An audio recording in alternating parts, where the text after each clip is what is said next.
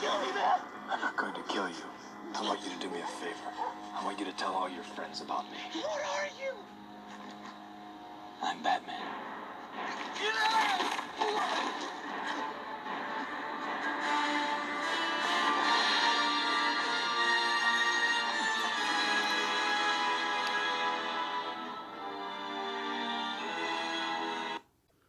What are you? Right? What are you? 1989 Batman with Michael Keaton. And his reply, I'm Batman. With that whispery voice. He's Batman. I'm Will. I'm a sci-fi guy. And welcome to a little rant. Not a review. Not a movie or TV show recommendation. An old-fashioned rant. Now, you can say rants are good or bad. Or rants are just rants. They are what they are. In this instance, and for our purposes, I'm going to be ranting about the state of science fiction, fantasy, horror, the state of genre entertainment, movies and TV shows. And of course, they're so sort of intertwined today, right?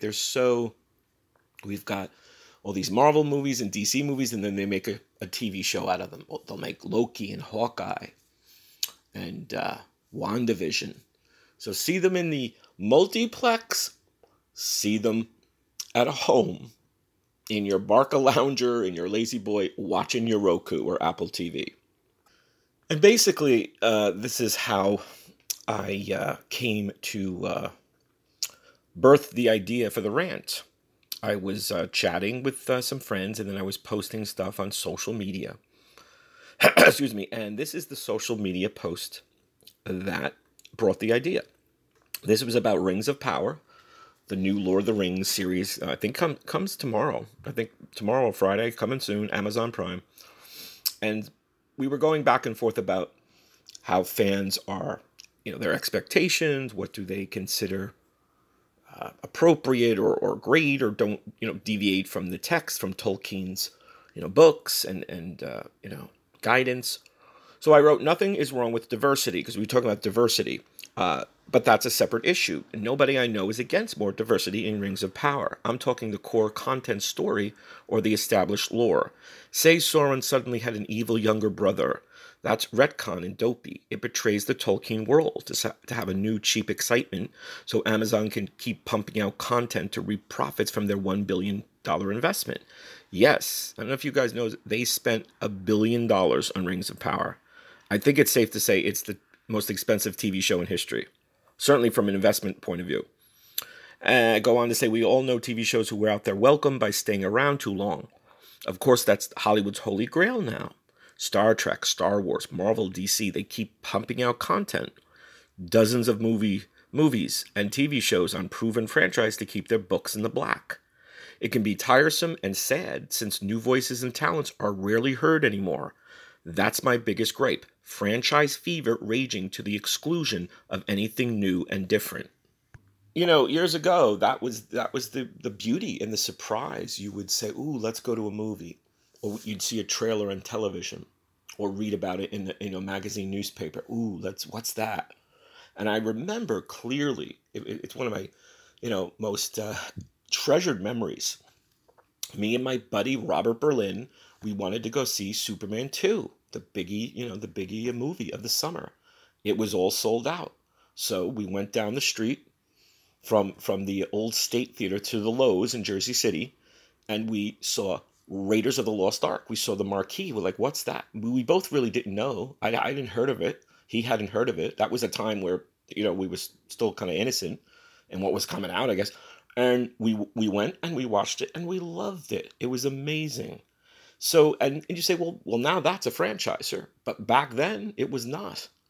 And it was something so delightful and original and surprising. And you rarely ever have that, if at all today.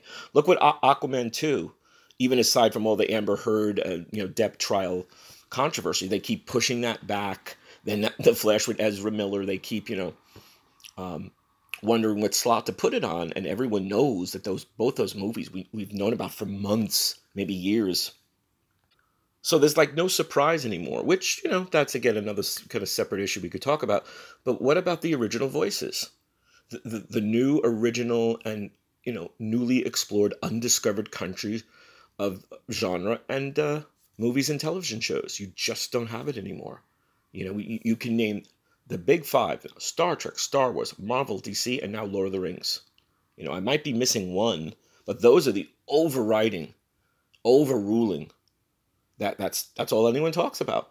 I think it was 4 or 5 years ago, Meryl Streep said that for the money they put in to all these superhero movies or genre movies, tentpole movies, you could make like 30 dramas or rom-coms, comedies, whatever. And it's not that I'm saying you have to make dramas and rom-coms. Can you make something different?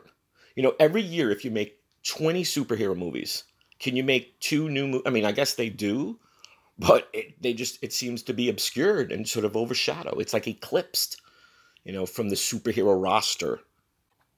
Now, you could trace sort of the first really genre, or rather the franchise being born, was Superman 1978. I'm looking at some of the stats in the wiki. It was budgeted at $55 million, which I guess today would be at least 250, 300, at least triple or more, and it made 300 million. Really good. And then Batman from 1989, I guess the next big sort of, after the Superman sequels, that was budgeted at 48 million and it made 411 million. So not too shabby, and obviously that's why we got so many incarnations of both. And then I think of today with all the sort of controversy and the people ranting about She-Hulk, which I have not seen. Some hate it. They say it's trash. Others say it's fun. It's sort of a breath of fresh air because it's a sitcom. Basically a sitcom. And I have to give them points for that. I remember as a kid collecting She-Hulk. It was never outright hilarious or funny, but it was much lighter than the other, titles. And so for that, more power to you and props. Cool. But then people are like, the writing's atrocious and the CGI. I saw some clips. I don't think the effects of CGI are that bad, but of course that's not the full, 25 minutes or an hour, whatever the episodes are. But again, it's like another superhero show, with Mark Ruffalo as Hulk.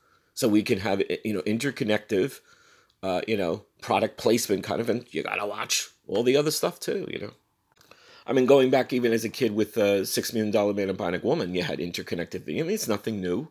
The old Batman series, which is really one of the first successful, franchise superhero shows, they spun off the producers Green Hornet, which didn't do great, but got a season, and they brought Bruce Lee as Kato and Van Williams as Green Hornet, and they had a couple episodes to interconnect and, promote each other. So that's nothing new, but it's just seems overboard, And again, I want the original voices. I think we all do.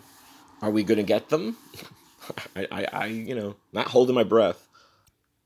Now, and if you look at Marvel just alone in their phases, they call them, the phases of, I guess, production. This is from their wiki. It says Phase 4 began with series WandaVision, which premiered in January of 2021, while the first theatrical film in this phase is Black Widow, which was released in July of 2021.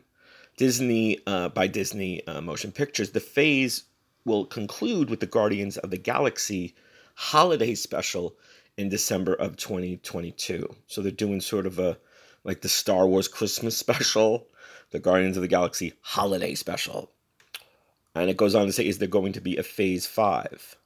Phase 5 of Marvel is packed with shows and movies. Will take us to the summer of 2024. Here's everything that's coming in the stage: Ant-Man and the Wasp, Quantumania, Secret Invasion. I guess that's it, like Secret Wars and Secret Invasion. So, will there be a Marvel Phase 6? Yes, there will. They announced it at the Comic-Con. So, get ready.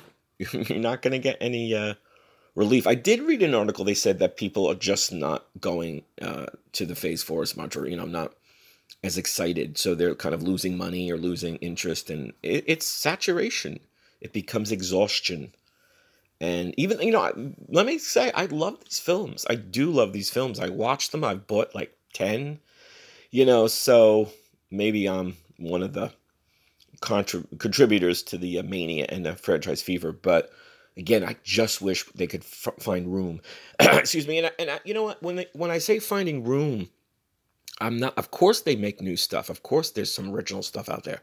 It just seems so eclipsed and obscured by all the superhero fanfare and the Star Wars, Star Trek, and such. And at least Lord of the Rings is not as, saturated and exhausted. So at least we'll see what happens with that.